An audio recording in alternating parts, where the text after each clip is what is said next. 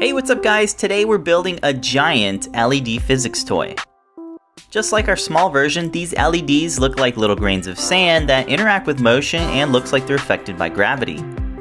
We designed and 3D printed a frame with handles so it's easy to pick up and play around with.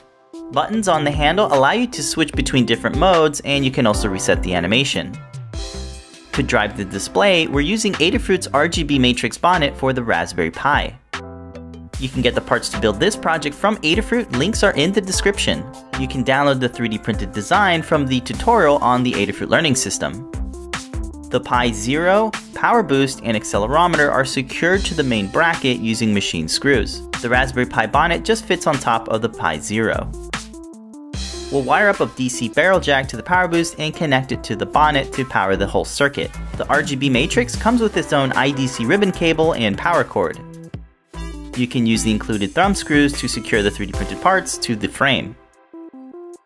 The mounted board assembly is attached to the back using additional machine screws. This whole setup is portable so you can pick it up, move it around, and it's hassle-free. Just connect the terminals from the power cable to the screw block terminals and plug in the IDC cable to the bonnet. A dedicated bracket will house this large LiPo battery. Just plug it into the power boost and you can easily recharge the battery over USB. The two buttons are panel mounted to the handles and wired up to spare GPIO pins on the bonnet. We use these quick disconnects to make the button wiring easy.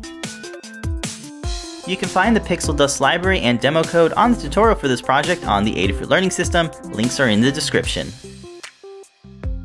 Thanks for watching, and don't forget to subscribe for more DIY projects from Adafruit.